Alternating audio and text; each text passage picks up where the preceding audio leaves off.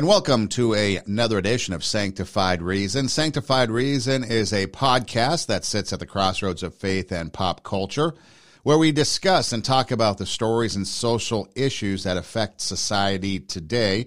I'm Son Edom, along with Dan Delzell.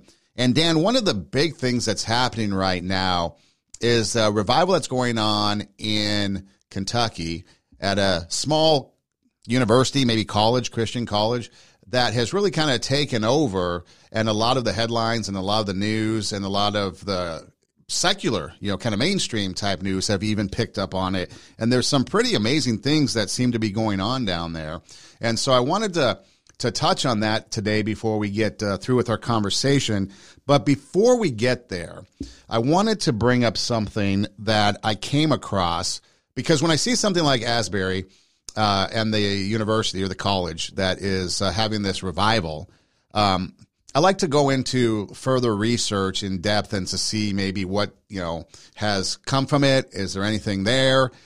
Is it legit? I like to compare it to other revivals and kind of see, because if you've been around the church long enough, and I know I've told this before, if you've been around the church as long as you and I have, and you've experienced everything and you know everything, you kind of get a sense through the context clues of what's going on as to whether or not this is legit, or perhaps there's some more behind the scenes stuff going on that maybe it's not so legit.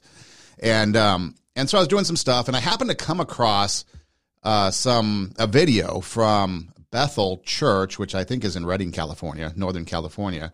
And Jen Johnson is the person that's speaking.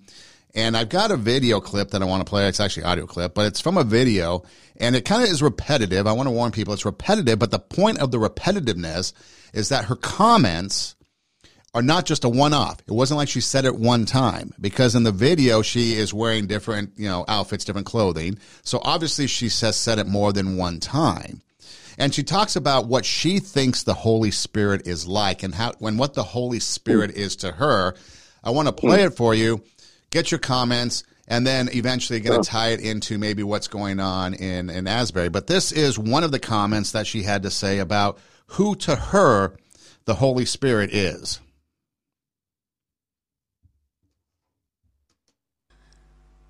And this will kind of probably offend you, but oh well.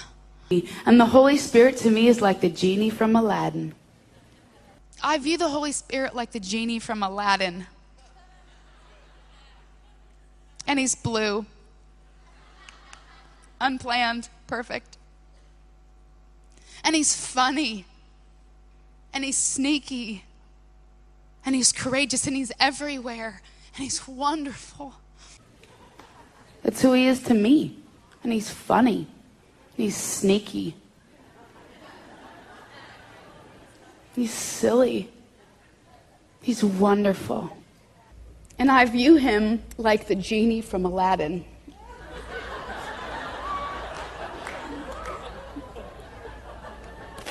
I don't know where in my life that just kind of came up. Maybe when I was 10, I don't know. But because he's there, And he's the helper, and he's just always supportive and comforting, and he's just fun.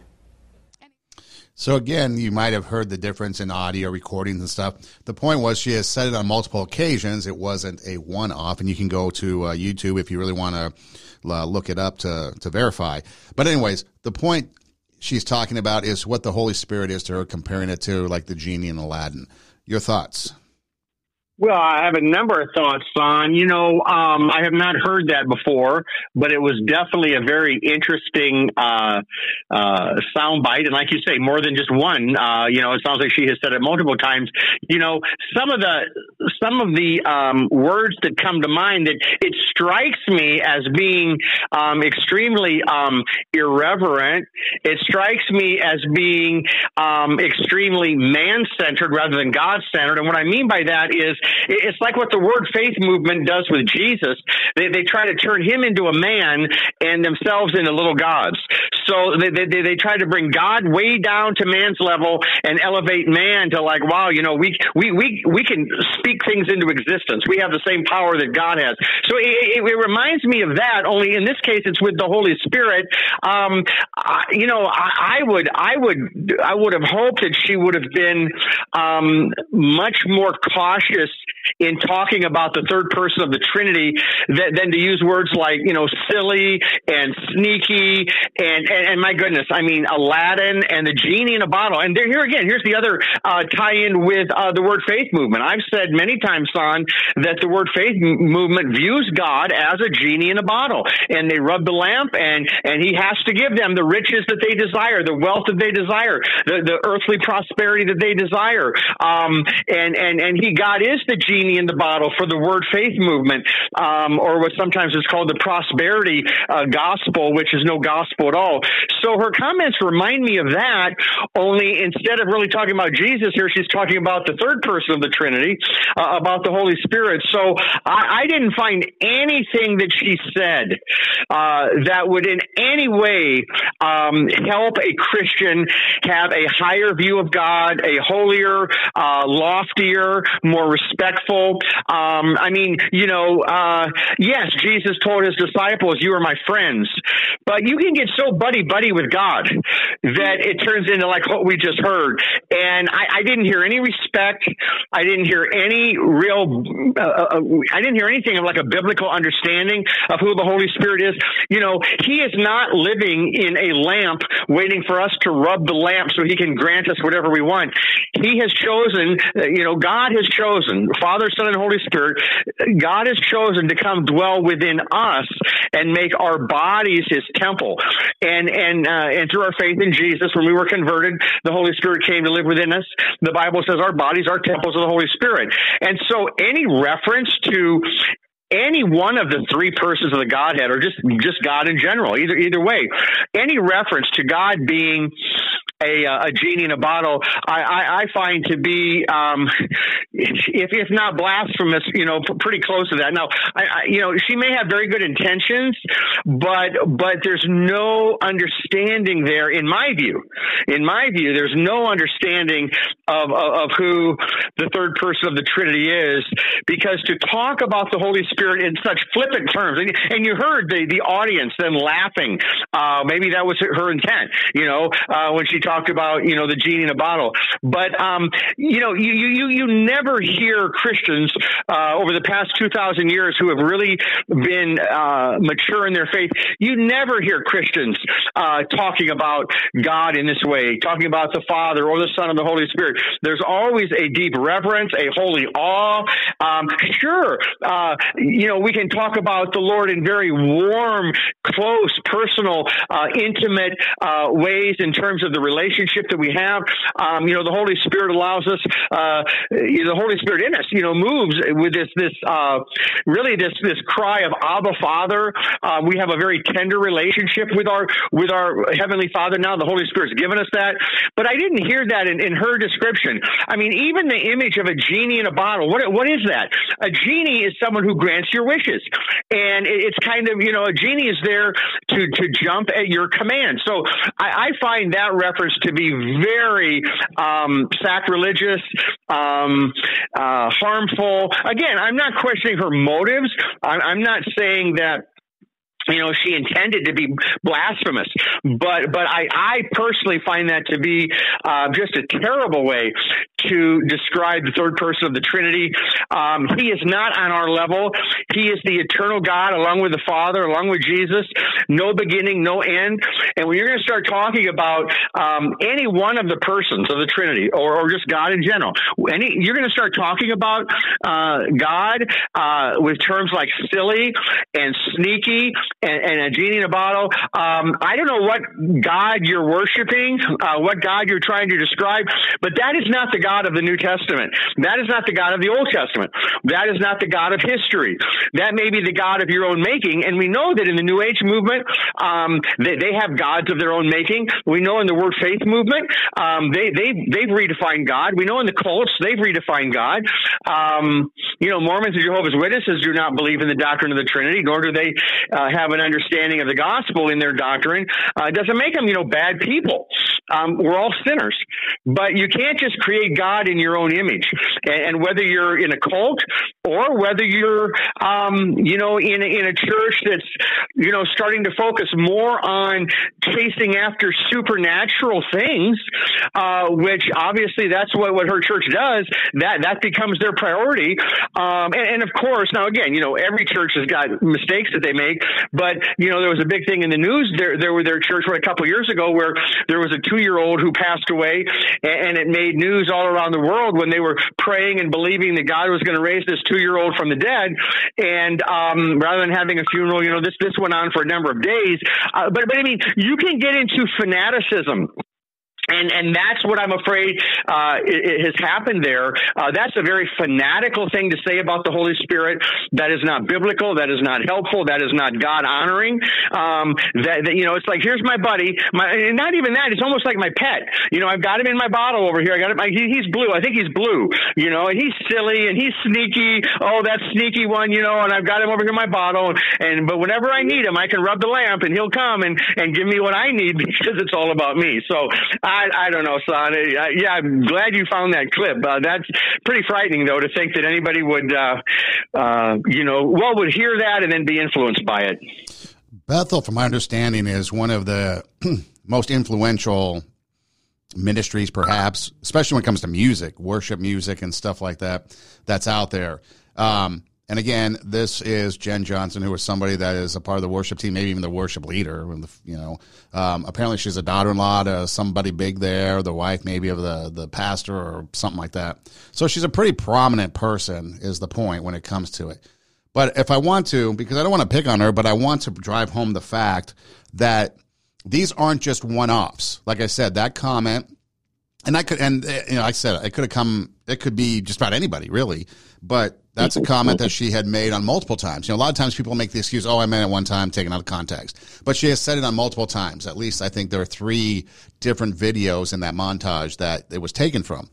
Here's something else that she said in one of the settings that she mentioned, the genie thing. But she went on even further, and she said this about the angels. And I thought of those angels circling that throne, and I thought, I bet they text each other.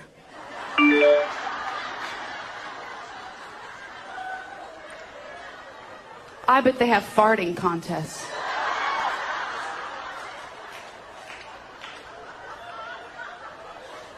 That is black. I don't... Get her off the stage. That is irreverent.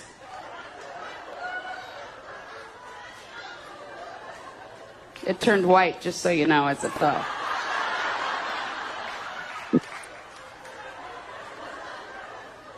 God's a heck of a lot more fun than we think he is. So, your thoughts on those comments?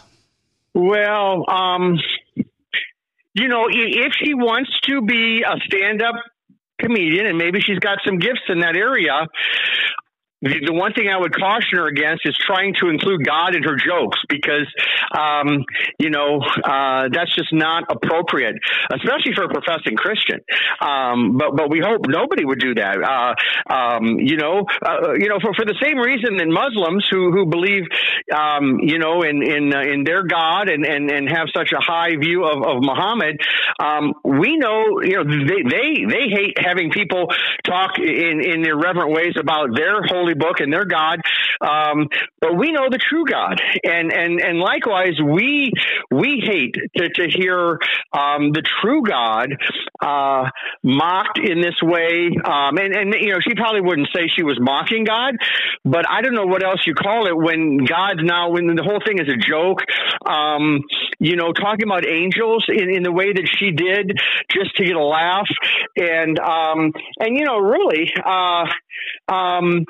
It shows, son, that the people that are listening to her do not seem to have discernment on the fact that this is not something you would joke about. I don't know. It's a different spirit. It's just a different spirit. It's not a holy Spirit. And there, I'm not talking about the third person of the Trinity. I'm just talking about the message itself. I don't hear anything in that that's holy. Now, again, I'm not saying we as Christians can't have fun and joke around. I mean, we can do that. We do those things, of course. But when you try to combine that with your biblical teaching, and then you end up with like what she just presented there. That's just so sad to hear that anyone would come under that message. I'm not even going to call it teaching because it was, there is so far from biblical teaching. I don't. It's an attempt at being funny, but I think it's really done in very poor taste. Yeah, because all those people, the sad thing is all those people sitting there laughing, and I think it was a women's conference. It was all women that from the little bit of the video that it was showing the audience. Okay. And so that's like the women, and this is what they're listening to. Then you take a look at other people, the Beth Moores out there. I one time I saw a clip just recently of Paula White saying that God does not have the authority, basically, or God cannot, let me put it this way, make it more accurate to her statement. God cannot move in this world unless we give him permission. And we give him permission, obviously, by giving money to her ministry. Look it up. People go look it up. It's out there. So again, so the point is this, you have these established ministries, as they call them, that are having major influence.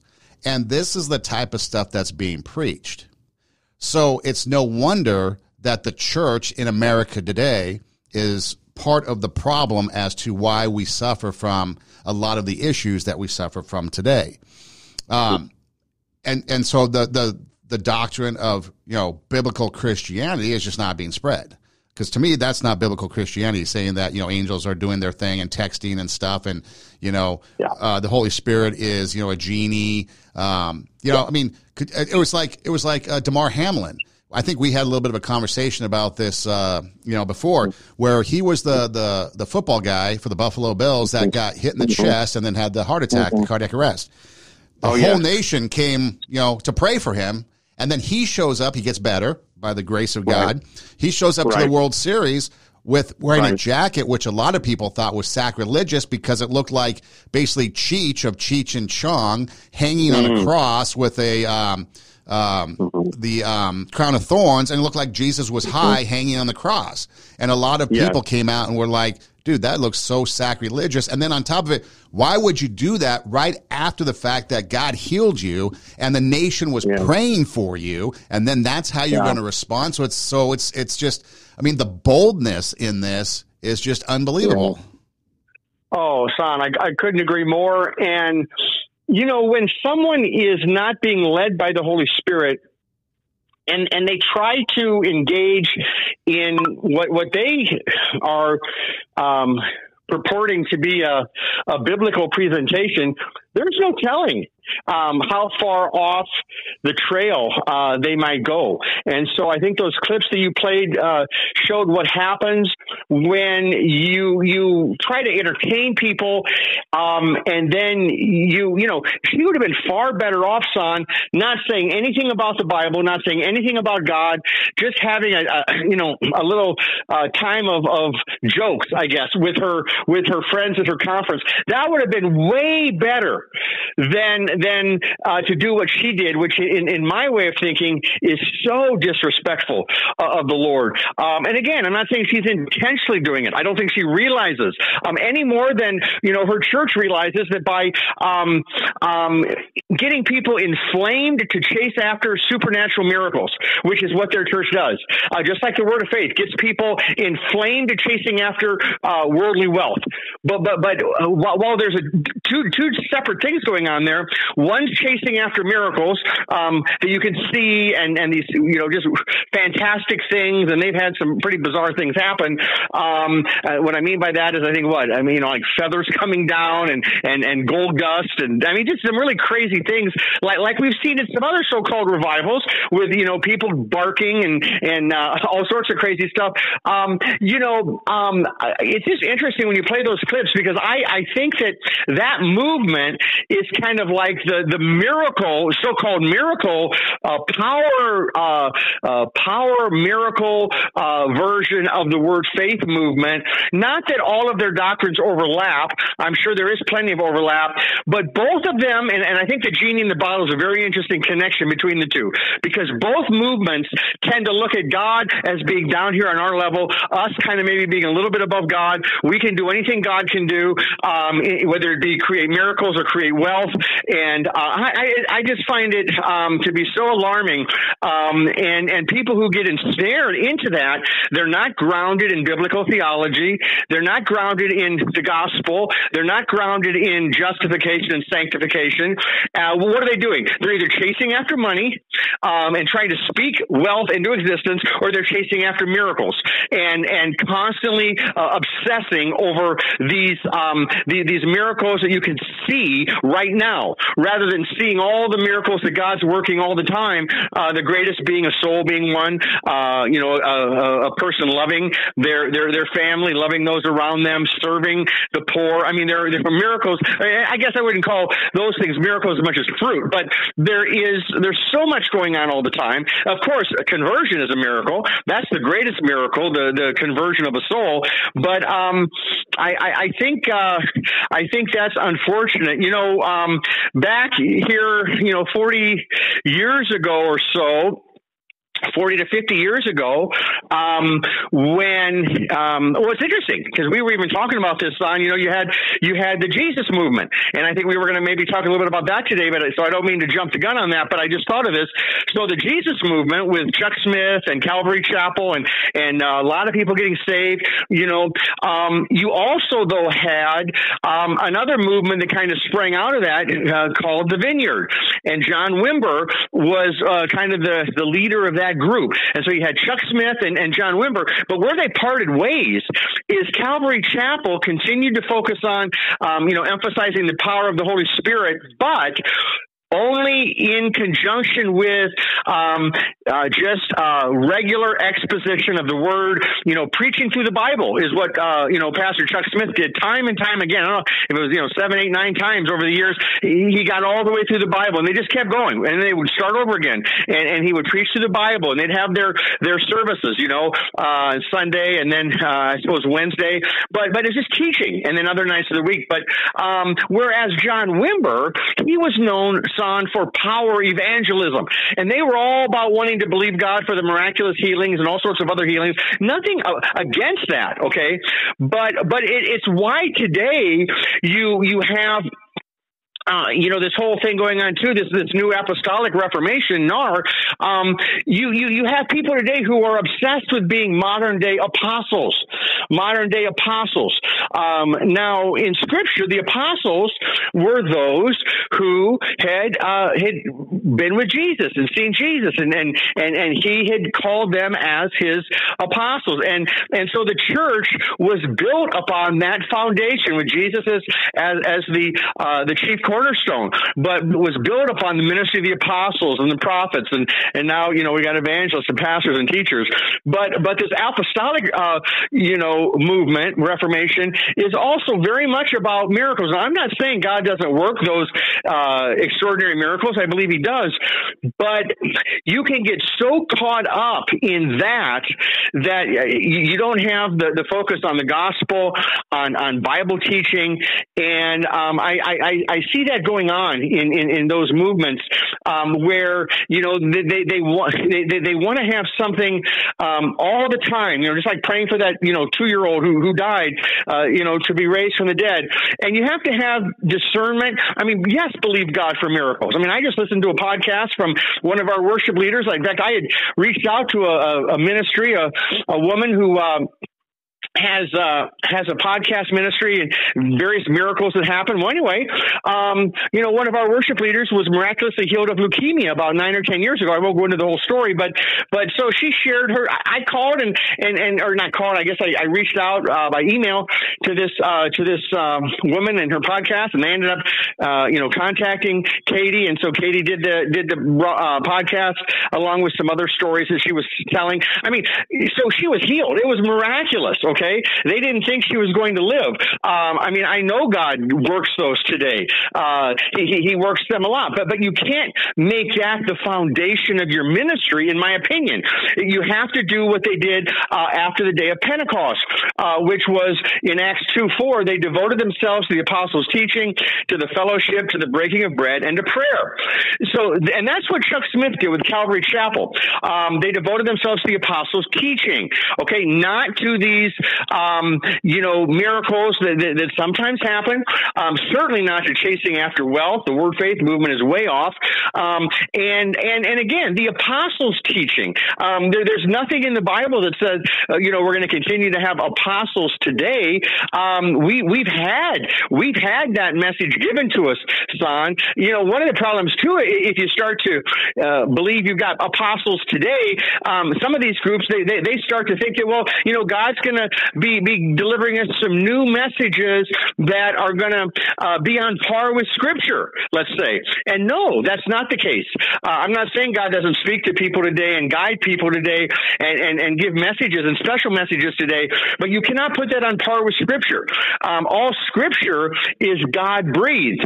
So we know for a fact that when God breathed upon the authors of Scripture, which were, some 40 authors, over 1,500 years, 66 books, that those what are called, those original autographs, meaning when it was written down on these papyrus scrolls that they would have been using at that time, that was inspired of God.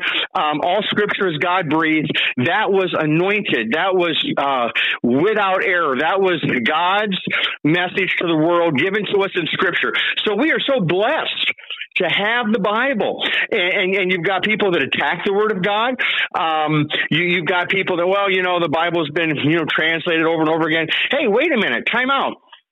From those original documents, okay, copies were made on papyrus or then eventually on parchment. And because it wasn't until the 15th century with the invention of the printing press that they were able to be mass produced, they had to be copied by hand. And son, we have nearly 6,000 manuscripts of the Greek New Testament that are copies of the original.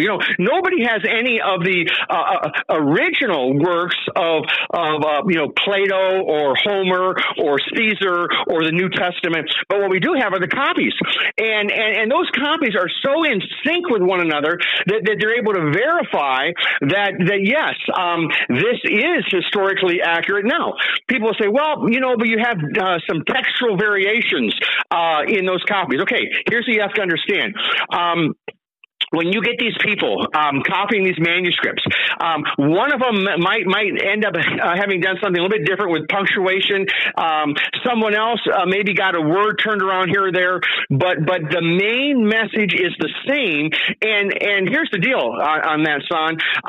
When it comes to these other works of ancient literature, I think behind the New Testament, the next one would be Homer. Homer's Iliad, I think, has like 600 and some manuscripts, okay?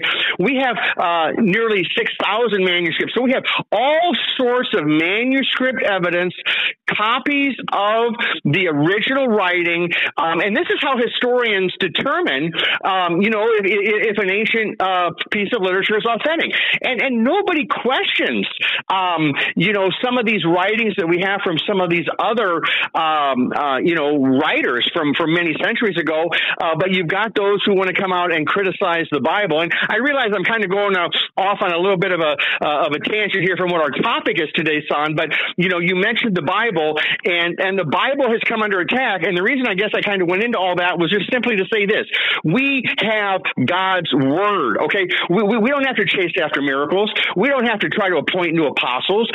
We don't have to certainly chase after money. Let's just preach the Word. And that's what Chuck Smith did. And that's why this movie coming out now that's significant with Greg Glory, and I know you're going to address it too today in the podcast on this movie that's coming out about the Jesus movement.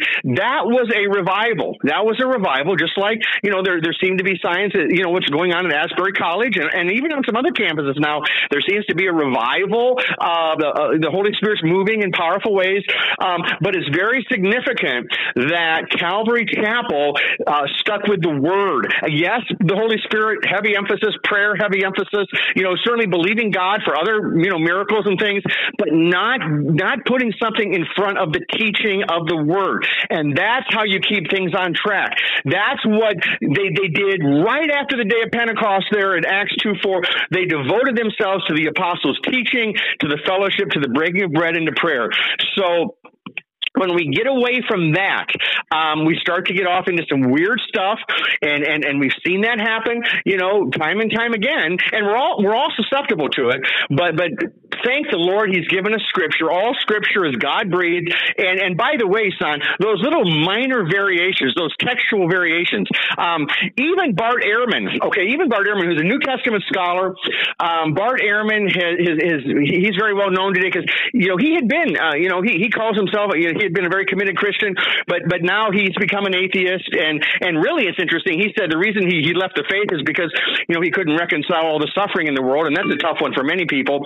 But he often talks about like the textual variations and this and that. But even Bart Ehrman had to admit that all of those textual variations, a little grammatical thing here, a word order here, okay, among the 6,000 manuscripts, he said there's not one doctrine of the Christian faith that is affected by those textual variations. He admits that. So we can have great confidence in the Bible. We can have great confidence in its message. It was inspired by God. When they wrote down on those papyrus scrolls what God was giving them, it's like Matthew, okay? God used his eyewitness testimony there with the Lord. God used that as part of just the whole process of inspiration, but God made sure that the only thing that would be written down would be what the Lord had for that gospel. That was the only thing, and so we can be confident that what we have is from the Lord, and yes, it came through individuals. With the Gospel of Matthew, his readership, his audience was Jewish, so that was kept in mind when he was writing. It had his vocabulary, it had his style, but it was God's word, and so the Holy Spirit guided. I'm just using that as an example, but guided what Matthew wrote, so that everything God wanted said would be said, and nothing was included that God did not want to intend. So that's what we talk about when we're talking about the inspiration of Scripture. We're talking about those original autographs. Now, again, we have to, there are actually thousands of textual variations, in among the manuscripts. But here's the thing, son, you have to understand when it comes to that, that really shouldn't surprise us at all, because you have that with any piece of ancient literature where there have been, many copies made. You're gonna have one person, writing something down slightly different in maybe this word here or this punctuation there, and so we don't need to let that throw us off at all. What we have in our Scripture is the inspired Word of God, and like I say, I mean Aristotle, we have 49 copies of what Aristotle wrote, 49 manuscripts. Okay, Caesar 10, Plato 7, the New Testament almost 6,000. And here's why you're going to need textual variants on. So there are, with these 5,800 to 6,000 Greek manuscripts, there's an astounding 2.6 million pages of biblical text. So think about that. 2.6 million pages. And 99.9% of it, or some might say 95%, I mean, it lines up, each manuscript lined up exactly with the other. Where you have the differences are in very just minor areas or minor punctuation. You you don't have anything close to a doctrinal something doctrinal that's not supported by the other manuscripts. In fact, Tim Barnett is a guy. Here's what he said, Son. He said it's not the number of variants that's important; it's the nature of the variants. He wrote most variants are trivial, affecting nothing. In fact, more than 99% fall into this category. So I'll just leave it at this: people who want to criticize the Bible, want to put down the Bible, it's been translated, it's just man. No, it's not. If you're going to say that about the Bible, then you have to say that about any piece of ancient literature, which has far less manuscript evidence than the New Testament. So again, manuscripts, these are the copies of the original. We don't have the original. Papyrus scrolls, they don't last forever. Maybe 100 years, maybe 200 years. They're going to wear out. So you have to have copies of what was written down at the time. And so that's what we go on. That's what all historians go on. That's how you know whether something is historically true and accurate, and if it came to us passed down just the way it was written, or whether it has been altered in some way. And so, anyway, son, I guess I'll pause there. I got going quite a bit there, but a lot. Maybe the Bible that might be for another podcast. But I know I took a lot of time on that today. Well, I think there's a reason why some of those original artifacts, as we call them, whether it be original manuscripts, whether it be the Holy Grail, whether it be the cross, whether it be Noah's Ark, some of these Ark of the Covenants, I think God purposely makes them disappear because otherwise they become the object of worship and reverence and supernatural, and the vision is taken away from God. Son, if I might just throw one thing in here. Okay, so, and I agree with you. I agree with you on that, on the artifacts, okay? One thing, though, that is for people to know that's very helpful is, like, when the discovery of the Dead Sea Scrolls, when those Dead Sea Scrolls were found, that was absolutely just such an incredible discovery because all of a sudden, there, son, with the Dead Sea Scrolls, we had Old Testament manuscripts, like the whole book of Isaiah. We had things from the Old Testament that were 1,000 years earlier than the earliest manuscripts that we had for the Old Testament. So the Dead Sea Scrolls were a huge discovery in authenticating what had been passed down to us as Scripture. But so they're always finding more and more of these manuscripts. And one other one I'll say is. It was over 100 years ago, but there is a monastery there at the base, basically, of Mount Sinai in Egypt, and there's this monastery is the oldest monastery that has been going since it's the longest monastery since I believe it was about 400 AD that it's been going since then, and so anyway, it was discovered there, without getting into too much detail, what's known as the Codex Sinaiticus. The Codex Sinaiticus, that just means the book of, it has all these manuscripts. In fact, it had the full New Testament and about half of the Old Testament that these monks had there at this monastery there in Egypt, the same mount there where God gave us the Ten Commandments, and that added to the textual weight, the manuscript weight. In fact, it's the oldest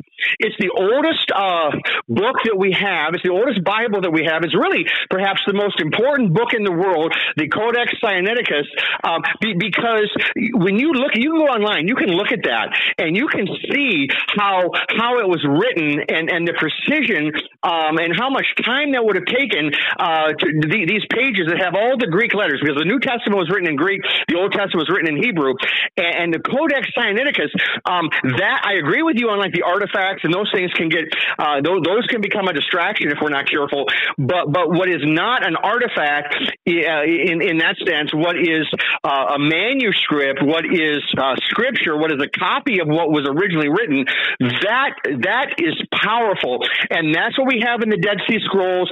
That's what we have in these nearly 6,000 manuscripts of the New Testament.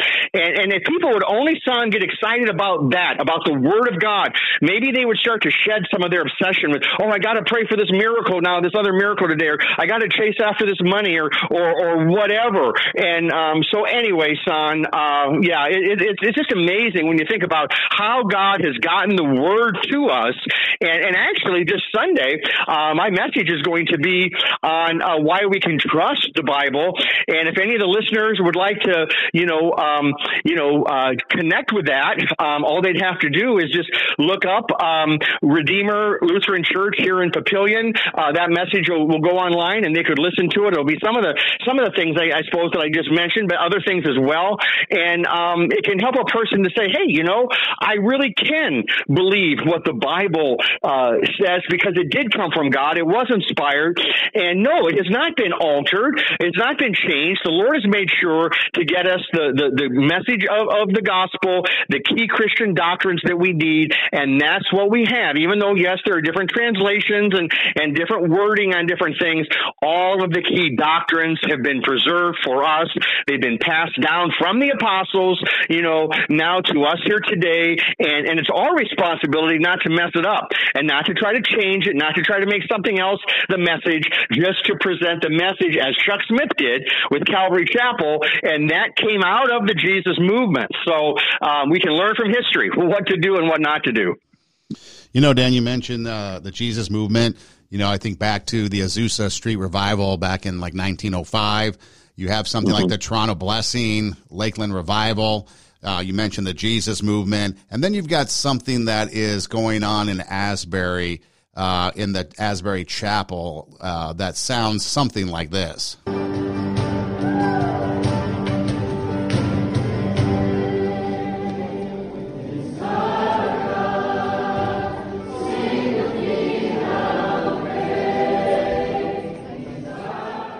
And you've got a revival that is going on there. And the way they've approached it is they've taken a hands-off approach to it. Apparently, chapel started, and then some students didn't want chapel to end.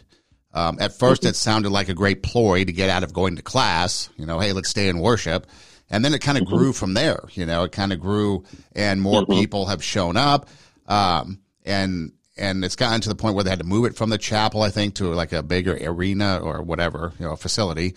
And then through social media, it's spread. I heard or read recently that people from like the Netherlands and places overseas have made the journey, And so anyways, so you've got this revival going on, and there seems to be, I don't want to say legitimacy to it, because like the others weren't legitimate, but there isn't that one person. Like you look back at Lakeland Revival, and Todd Bentley kind of took over, and as it wore on and more news came out about him, kind of got hokey with some of the stuff he was dealing with. And then you got the Toronto Blessing, where there was holy laughter involved and being slain in the spirit and some of this other stuff. It doesn't seem like as of now, all these, like, I guess now weeks later, that anything like that has come out. So are we possibly looking at something that is legitimately a revival, as they call it? Well, that has certainly been my take on it as well, son. I have not seen any reports of anything like crazy like you've had in some of these other places at times, going off the rails.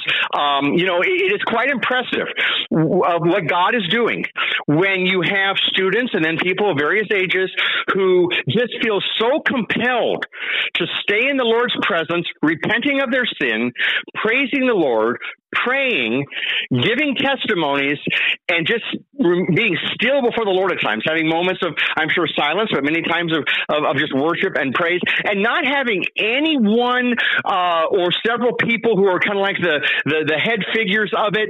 That's very impressive. One thing we see with some of these other things at times is that if you have whether it be a Bible teacher or a worship leader or somebody, and they're kind of at the head of this, kind of like John Wimber with the Vineyard movement, then you kind of get their emphasis, and that kind of, and you got that with John Wimber. It was all about power evangelism, and then it kind of became associated with him. And I like what's happening there at Asbury, because it's about the Lord. There doesn't seem to be any any interest in like focusing on man. I mean, I think we even talked, Son, about how there was even one prominent journalist who wanted to go and do a story there, but they just kind of said, hey, thanks, but maybe don't comment. They didn't want to turn it into a sideshow. That's very impressive. That to me would be indicative of something God is doing when it's not about glorifying man. It's kind of interesting, Son. It's like the opposite of where we started today with that clip, and her talking about the Holy Spirit being silly and sneaky and all jokes, and that's kind of like the opposite of what I sense at Asbury in that little clip you played. And people could go on and listen to a lot more of that online, but it seems to be very reverent, very sincere, and you get that with genuine revival. You get just an outpouring of the Holy Spirit, prompting people to repent, prompting people to pray, prompting people to praise and worship the Lord. And there's much more power in God's presence there. God is, however you might want to describe it. I mean, just like on the day of Pentecost, God will come with as much power as He decides to bring. And on the day of Pentecost, God brought it. Okay, He brought the rain. Meaning, He brought that power. He unloaded there, and they were just so overwhelmed by it and in awe of it. And it seems like in Asbury, that's been going on to a large degree. And it's just not natural, Son, for somebody to go to a chapel service and then have that extend for 2 weeks. I mean, I think that goes without saying. That's not natural. Nor does it seem to be anything that they're doing to somehow get recognition for their college. I mean, there have been revivals there in the past, but I haven't seen anything that would suggest, they're doing that to make a name for themselves or their university. I think they, just like many across the nation, they've been crying out to God for more power, for more, just for revival in America, for the healing of hearts and turning to the Lord. And so, yeah, I agree with you. I think a lot of good indicators, no red flags popping up. And even here in the last few days, is maybe the president of the college kind of said, hey, the students are going to kind of be needing to get on with classes as well. We're going to kind of branch out and have this, have some of these meetings in some other places, locally, because they were so overwhelmed just there at the college. I mean, all of that just speaks to a very mature, responsible, God-honoring, Christ-centered, Holy Spirit-led movement that I think we can rejoice in. And we've seen now, we hear and read that it seems this power seems to have spread to some other campuses. But that's who the Holy Spirit is. He is a powerful person, the third person of the Trinity, who's also fully God. And just like Jesus, just like the Father. And so it's exciting to hear. But the last thing I'll say is when you have revival, it's kind of the opposite of what we heard on that first clip. There is an awe of God. There is a reverence of God. Can you imagine, Son? I mean, if we heard a clip there at Asbury, somebody standing up and saying what we heard her say about, telling jokes and the Holy Spirit, He's silly and I think He's blue and He's like a genie in the bottle. I mean, that is so far from revival. What that is, that's a counterfeit. That's what the enemy does. He provides counterfeits. And anytime there's a real revival, Satan has always tried to introduce some counterfeit experiences into the thing to try to discredit it, to try to take people off on a wrong course.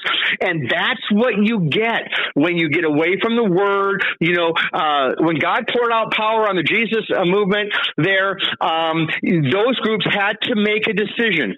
Are we going to stay tethered to Scripture? Okay, are we going to be like let's say like a hot air balloon or let's say a kite? Are we going to be like a kite that we let up in the air, but we have this string attached to something where it's flying up there high, but it's tethered. It's tethered to something we're holding. It's not going to just go, and out into the atmosphere where we can't see it. Now compare that to a helium-filled balloon, okay, that you just let go of. Like we've talked. I guess they don't do this anymore, but like at the Husker games at Memorial Stadium in Lincoln, after the first score, everybody let the red balloon go, and you'd see all these, thousands of balloons going up into the air. Well, that untethered, hot, helium-filled balloon, that's like the religious experience that gets away from Scripture. It's not tethered. It just goes anywhere. Who knows where it's going to go? As compared to the kite that is tethered by this string, it's secure there, and that's what the Word of God does. It takes us high in the Spirit, takes us high in terms of worship and prayer and praise, but we're still connected to the Lord, to the gospel, and where you see these aberrations going on and these counterfeit things going on, it's where they're basically like the helium-filled balloon, and they've had some sort of religious experience, but it's not rooted in the New Testament, in Scripture, both the Old and the New Testament, really, for that matter. It's not rooted in the Bible. But it's not a New Testament spirit-filled experience like you had with the day of Pentecost. It's not that. It's emotional. It's silly. It's weird. And that's the one thing about like Asbury. Okay, I don't know if anybody would call that weird. They would call that holy. They'd be like, wow, those people they're really into that. But it's not weird. That's the difference between genuine revival and fanaticism. Okay, Satan wants you to go off track and become a fanatic and be like that helium-filled balloon. So I don't see any of that happening at Asbury. I've heard others say the same thing. Again, no movement, I suppose, is going to be perfect. But in our day, I can't remember, son. You and I have been at this a long time in terms of just the ministry that we do and with our families and in our own ministry, and me as a pastor and with your podcast, what you've done for a long, long time. And I don't know. Can you remember anything quite like this in terms of just, what people are calling a revival? I can't really remember anything in recent memory, No, like one of the things you mentioned, Dan, is that, it's not about one person. It's not like one person up there leading. When you read like the reports and the descriptions coming out, a lot of people are talking about how it's just maybe student-led and how maybe multiple people might lead different things as far as the worship goes.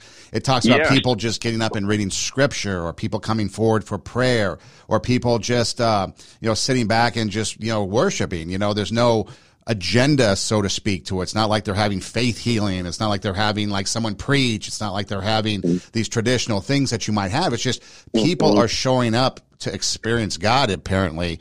And, That's right. And whatever might come of it, but it's not, it's like I said, it's just, Scripture reading. It's, coming forward for prayer, confession, stuff like that. And it makes me think that, maybe the traditional church, because again, think about it. They describe the chapel as humble, wooden seats, I guess the kind of, instead of pews, maybe you have seats, or maybe they're pews. I don't know. But, you just think of this kind of humble chapel, and there's no flashy screens. There's no, rock concert going on. There's no smoke. There's no nothing that we see a lot in the contemporary churches, not to knock it, but let's just compare. And it's just it's almost like you get back to basics, back to the roots, back to what Jesus intended in his ministry as he just walked amongst the people, and they gathered wherever, whether it be on the banks of the Sea of Galilee or wherever it was, they just gathered. And it's almost like that. It's almost like this kind of just started here. And as they're, like you said, as they're wrapping it up, at least on campus, someone asked, why are you stopping this? And the president was like, we didn't start this, so we're not stopping something. You can't stop something we didn't start. And so again, the comments that come out, it sounds like this is just something that God might be utilizing to create, who knows what the purpose is, but at least to touch lives here on earth in maybe a time where we really need it, because the rest of the world is just so frenzied and nuts, and really, Satan is really having a stronghold in this world. And so maybe this is just respite for some people, and maybe a reminder to the rest of us who can't make it there that we don't need something fancy. We don't need some big Bethel church or Bethel music or Hillsong music or whatever. Just need to gather together, prayer, maybe some worship music, and maybe some Scripture, and that might sum it up. Well, I'll tell you, Son, no, I think that's right on target. And as you were talking, I was thinking, what this is this is not personality driven as so many times different church things can be and ministry things can become personality driven. This is power driven. This is the power of the Holy Spirit. This is God getting the glory. People, as you said, wanting to be in God's presence. And when and here's the thing, Son, and I'm sure there'll be listeners to this who it's kind of hard to relate to what this is like, because unless you have, I mean, even many Christians, okay, unless you have been in a setting somewhere where the power is just off the charts. One for me, Son, I'll never forget, 1994, we went to the Promise Keepers men's conference in Boulder, Colorado, and I just remember there, and we were singing, 10,000 men, I think it was, were, singing Amazing Grace. When we've been there 10,000 years, maybe that was it. There were more than 10,000 men there. I think we were singing, that's where I was remembering 10,000. But anyway, because I think there was a lot more than 10,000 men there. But anyway, I just remember the power that was there, that you could feel it. I mean, the presence of God. And I thought at the time that, this is maybe the closest thing to heaven that I'll ever experience. Now, there have been many times where I've experienced God's power, whether it's in a worship service or during a message or many times, but to that degree, that was just like off the charts. But that's what revival is like. And that's what I believe has been going on in Asbury. So you step into that. And if you're a sincere Christian who wants to meet with God, I think you find it so easy, and really so easy to enter into that, and then so hard to leave. You don't want to leave. And that's why this thing has continued. And the last thing I'll say on that, Son, and we talked about why the world needs this today. Just think about how many times on our televisions, and we see it on the news reporting online too. Take a place like San Francisco. You can mention many cities, okay? They're talking more and more about zombies. What I mean by that are these drug-induced people who are they've lost their minds. They look like zombies. They've got these tent cities. Think about how sad and tragic and just dark that is. All the people dying. And you got all those dying from fentanyl and so many other things. But all of these tent cities popping up, and that's kind of like the opposite, Son, of what revival is. Okay, revival it brings wholeness to your spirit, your soul, your body. It brings wholeness. It brings joy. You're in a good place with God. You're reconciled to God by trusting in Jesus and His shed blood for you on the cross. You're not suffering under the weight of a drug addiction, or if you are, and you might go to a revival and have that, but boy, there's power then to be free from that. But when you look at that revival, just watch some of the YouTube videos. Just watch it for 5 minutes, and then look up one of these tent cities where they walk around now, or they have like a YouTube video, and you go down the street and you got people just hunched over and people shooting up. You go a few steps, and because that's what Satan wants to do.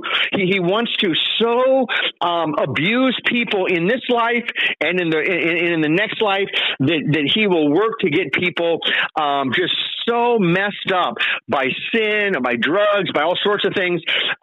Whereas revival is what's needed, because we are sinful. We do need power from the Lord. We need great power. And so, I think what we're saying here, Son, is, hey, praise the Lord for what He's doing there at Asbury College or University. And we just pray that continues and it advances, and that it happens right where we're at and where other Christians are at, and other, just wherever people are. We pray that revival will break out, because it affects believers, really first and foremost, it affects believers. But then the world kind of looks at it like, well, what's going on here?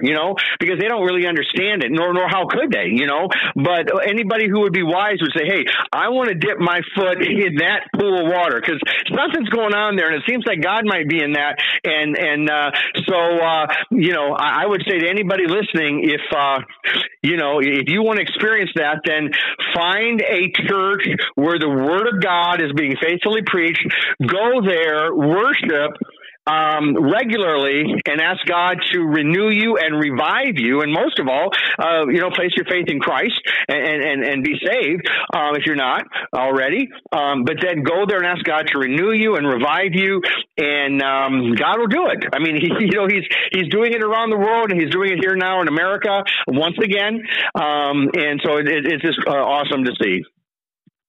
Definitely lessons that can be learned from what's going on in Asbury. Dan, thanks so much. We appreciate your time and consideration coming on and talking about these things and your insights. And it's just amazing what God can do in a sinful world when we allow him to, when we heed that calling and we listen to that still small voice, it could lead to some great things. So we appreciate your time, and we look forward to many more conversations, God willing. Oh, amen. Well, thank you as well so much, Son. It's sure been wonderful to be with you today, and I look forward to our next time together on the next podcast. And for those of you listening, hey, thanks for listening. Check out our website at radiowarp.com. That's radio, W-A-R-P, radiowarp.com. Click on the Sanctified Reason logo, and all of our shows will pop up. If you want to listen to some other shows, if you want to comment, you can send us an email. Send us an email at sanctifiedreasonpodcast at gmail.com, and we will definitely respond.